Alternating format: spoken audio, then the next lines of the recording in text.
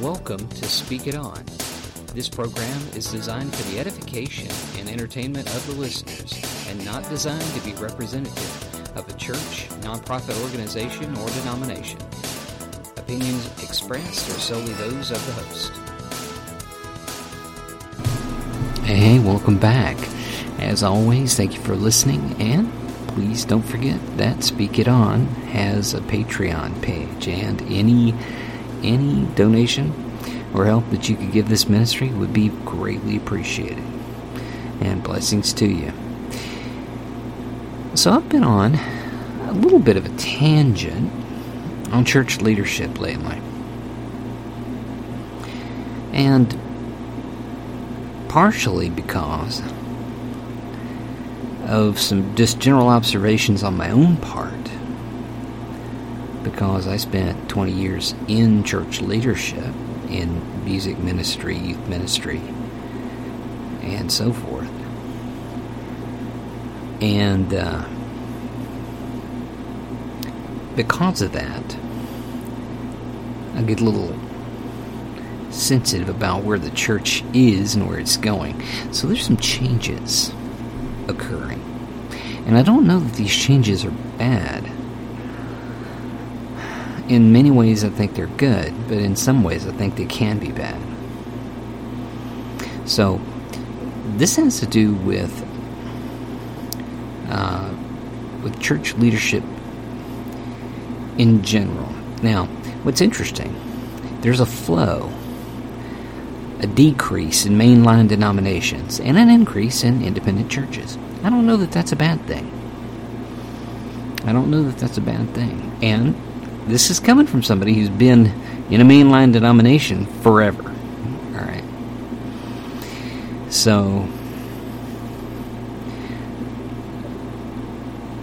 and I also don't want to say this is old guard versus new guard, even though in some ways it is. But let me just give you some observations, okay? First of all, as I mentioned, there is a flow away from mainline denominations. Why is that? Well, probably, and this is just my thought, when you do the same dang thing over and over and over and over and over and over and over and over and over and over and over and over and over a million times, year after year after year, and people don't see the benefit, and by that I don't necessarily mean they don't see the results of that kind of stuff. They don't see the love, They don't see the love. Some people check out mainline churches and they just don't see the love. Now, is it possible that they just didn't get the right mainline church? Yeah, it's entirely possible. But for whatever reason, mainline denominations are shrinking a little bit. Now, let's look back at the 80s, and a lot of people are going, whoa, what the heck? 80s, what do you mean?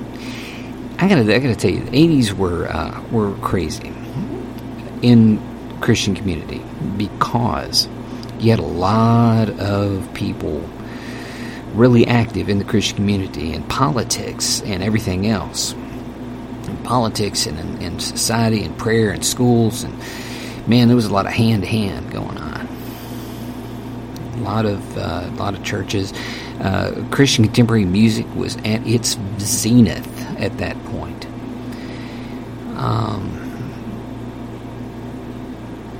Michael W. Smith was in his heyday. Stephen Curtis Chapman was his heyday. People were blowing doors. And a lot of pastors were in their prime at that point. Okay? Now, why am I mentioning the 80s? Because we're not in the 80s anymore. Right? Yeah. You're probably going, duh.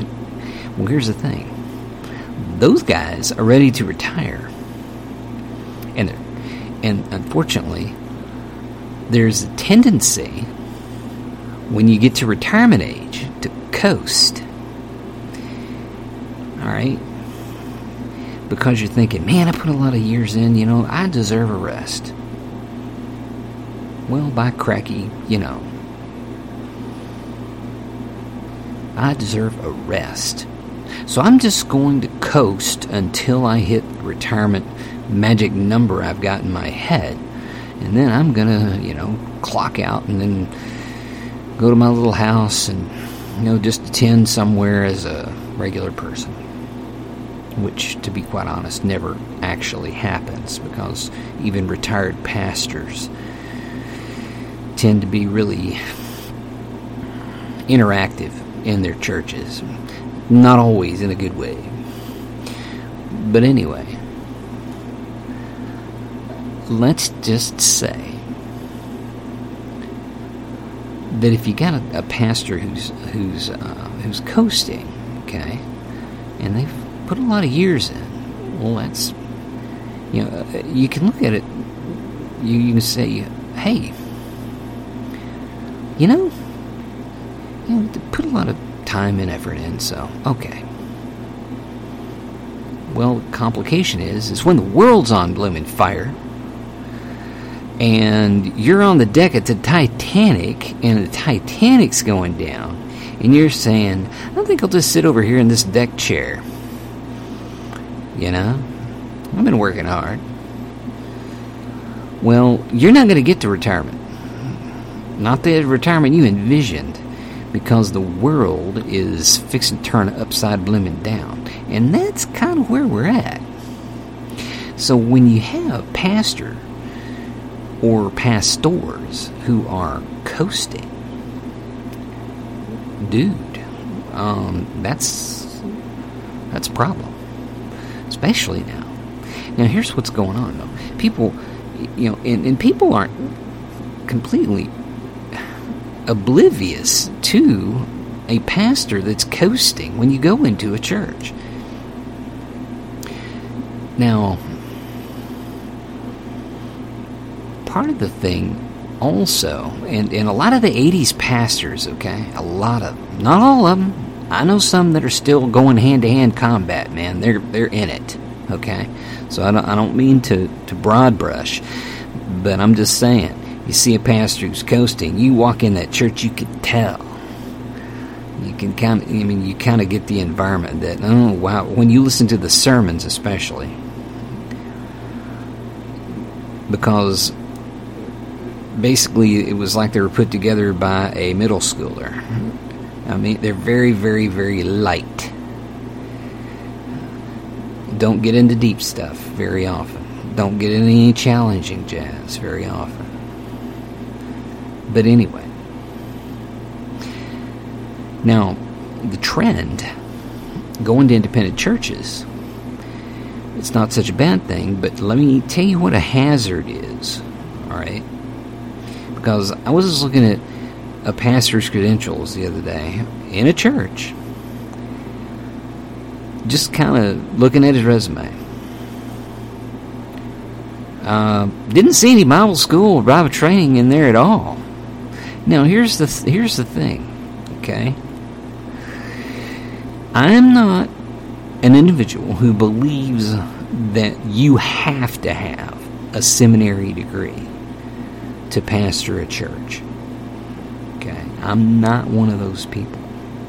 Now, in some pieces of the world, you're not going to be able to pastor a church unless you do, because if you're from a liturgical community, liturgical high church tradition, if you're Lutheran, Episcopal, Methodist, any flavors of those, Anglican, you're going to have a seminary degree. That's just going to have to do it. But if you're an independent, if you're in an independent church, there's some churches that don't require it. But here's the thing, and I don't necessarily think that's a bad thing, but you really have to walk through this person's stuff real hard. Because you don't know where they got their jazz from. And you need to ask them. And they need to be able to tell you specifically. And anyone that gets ambiguous with you, If you're on a pulpit committee and you're asking a question, hey, what do you think of the doctrine of salvation? What do you think of Jesus? What do you think of the divinity of Jesus? What do you think the structure of the church is like? And that person goes off into, oh, well, the Holy Spirit told me such and such. Well, now, don't get me wrong. I'm of the opinion the Holy Spirit can talk to people, all right, inside. Some people will say they hear it audibly. But here's the deal. A lot of people use that as an excuse to tell you, I just made that stuff up. Oh, well, I did studying on my own. Well, studying on your own is great. What books did you read? Where'd you get your ideas from? Oh, the Holy Spirit just told me, and I just figured it out from the Bible. Okay, well, now we're into screwball territory. All right? Because a lot of people get a lot of really weird jazz coming from thin air. And sometimes they don't check jazz out to figure out what kind of spirit's speaking to them. And it has nothing to do with the Holy Spirit. Now, that's why people gravitate to biblical degrees and Bible college and stuff like that. Because at least if you got somebody like that, you can go back to that school, look up the classes, say, okay, he took an MDiv at this particular school. You can get online, you can look up those classes, and then you can read them. And you can say, he should know this stuff. Okay. That looks pretty good. Or, whoa, this school's really screwy. Man, it's teaching all kinds of weird junk.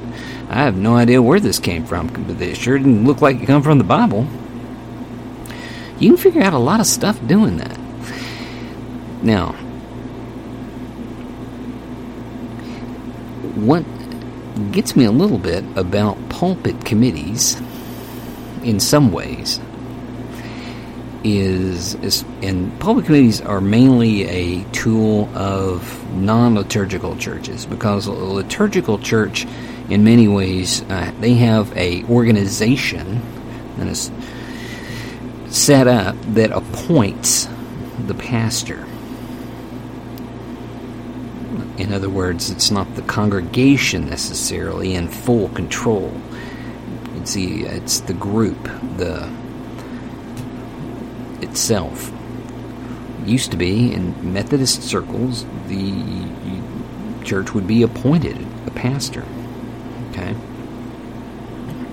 Now,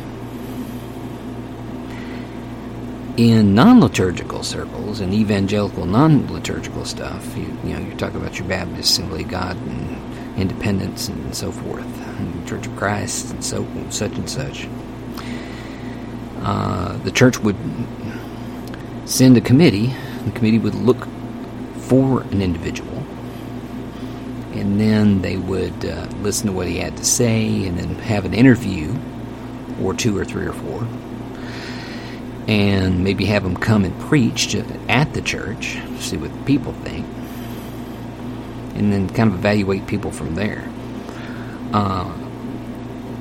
Pulpit committee, in my opinion, and this really just kicks it, but is one of the most sensitive committees you could possibly be on. First of all, most of the time, people have to browbeat individuals of the church to get them to serve on a committee. I mean, it's emotional blackmail to get people to serve on a committee, and they're part of the church. They're supposed to. It's part of what we're supposed to do. I have served on committees. I serve on a committee now.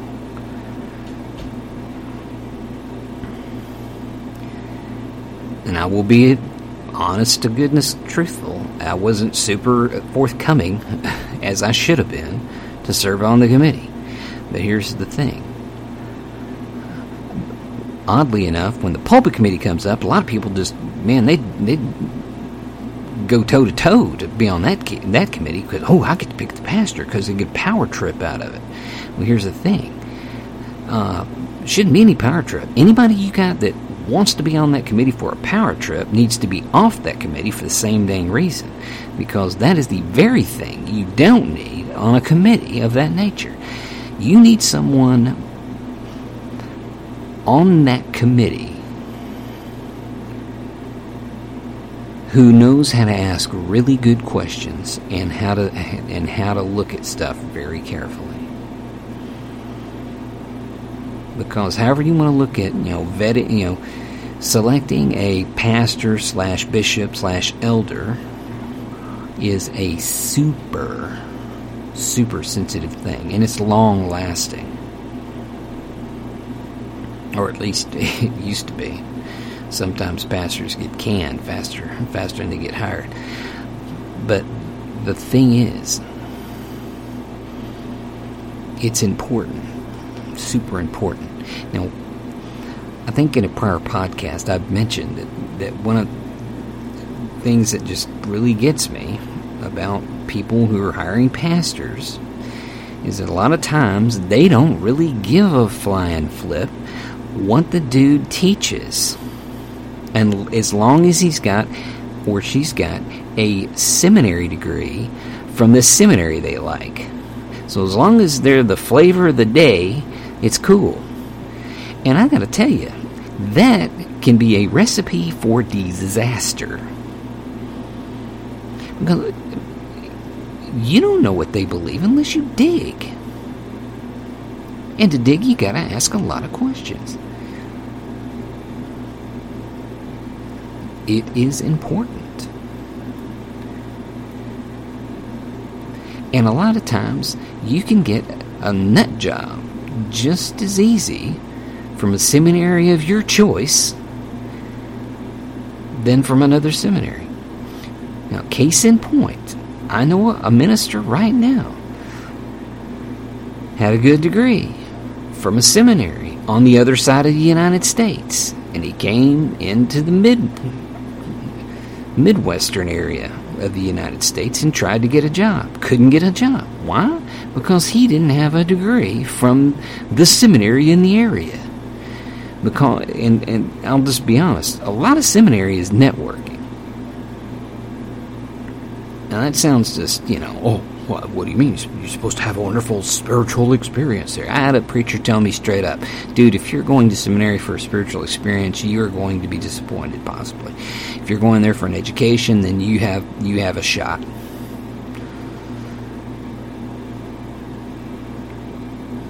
It's networking. A lot of pastors and preachers and music and youth people get hired by the people that they know in seminary. It happens. And that's that professional thing, that kind of irks me a little bit. But, because that's, quote-unquote, the spiritual world, right? These are supposed to be, the wonderful glowing men of God, right? Women of God. Now, is there anything inherently wrong with doing networking? No. People do it all the time. I do it all the time for secular jobs. But I think what happens is when you really hyper-institutionalize the poop out of something, then you shove God right out the blooming door, and you don't let the Holy Spirit talk to anybody. And then you get the guy or the lady that looks great on paper, and then when you get them in your door, they're absolute wreck. Now, can it happen just the opposite? Sure, yeah. But here's what I'm saying. We have to look at the individual. And now that you've got this idea, and then, by the way, there's a million seminaries out there now. I mean, you can just throw a stick. Shut your eyes, throw a stick, and probably hit one. Seminaries everywhere. And you gotta really look into the seminaries as well. Because there are some seminaries that don't believe in the Bible. Believe me, they don't. And there are other seminaries that believe that a weird feeling in the seat of their pants is just as good as the written word. And that's a little weird. And by that I mean, the Spirit told me something yesterday, and it's totally opposite from the Word of God, but hey, I'm going with that. Well, you're losing it. So, the new trend is not emphasizing seminary as much. And I just got to tell you, also, seminary training now is way different. Not a lot of deep diving sometimes, depending on the seminary that you're in. Not a lot of deep diving. It ought to be thorough. More often than not, it's kind of a survey of everything. And then they kind of leave it up to you in the church to dig deep. And that rarely is a good environment for that to completely happen, because people don't do stuff all the time unless they're required to do it. Now, getting back to this pastor I saw at a church, pretty big church, he didn't have anything. And he was online giving Bible advice and stuff. Hey, look up my sermon notes, or look up my Bible study notes. Once again, and as I was reading some of those notes, I was noticing he had some weird ideas about certain things, and it had to do with lack of information. Not that he was totally trying to be weird, but he didn't have some info. A pastor-teacher is a teacher-preacher. And they need to be someone who really enjoys and studies the Bible hardcore. Don't show me a pastor with a big library. Show me a pastor with a library of books that he's read. When you can walk into a pastor's library, grab a book off the shelf and say, tell me about this book, and he says something or she says something about it, that's amazing. I mean, just a random book. Do it like 5 times. See what happens. There's a lot of pastors got a whole lot of books they whole lot don't read. But a lot of them do. So, I believe in seminary training. I do believe in formal training for everyone. Everyone. The pew and the pulpit. I would love to see a day where the preacher could get up and just point at someone in the congregation and say, would you give the sermon today? And that person walk up, open the Bible, and give an awesome sermon. That would be freaking awesome. That's the church that would be just blowing doors. So,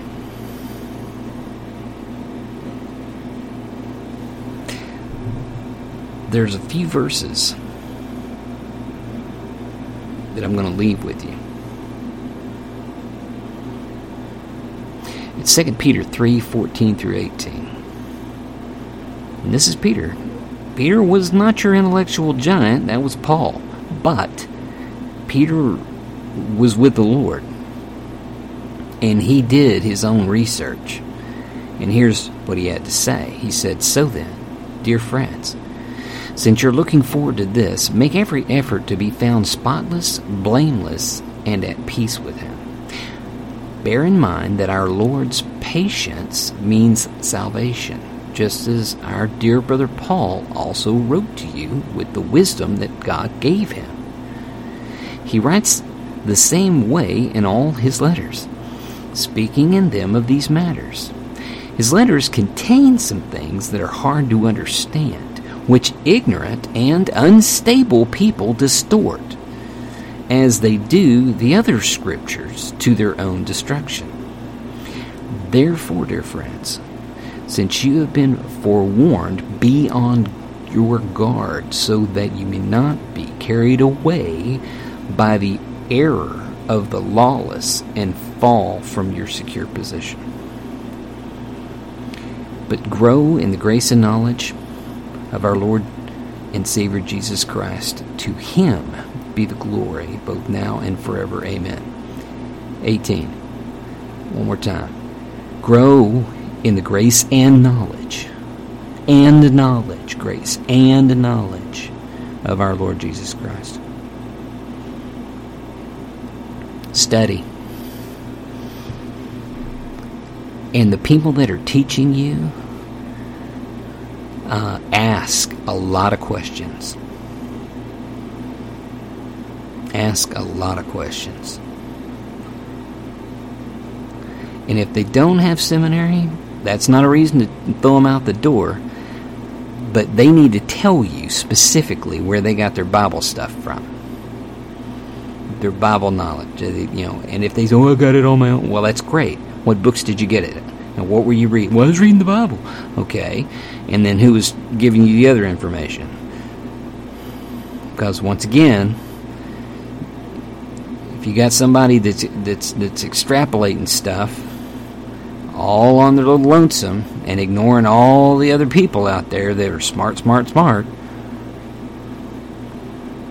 it's like Peter said, which ignorant and unstable people distort as they do the other scriptures to their own destruction. And by the way, also the destruction of the people in the church. So I've said it once and I'll say it again.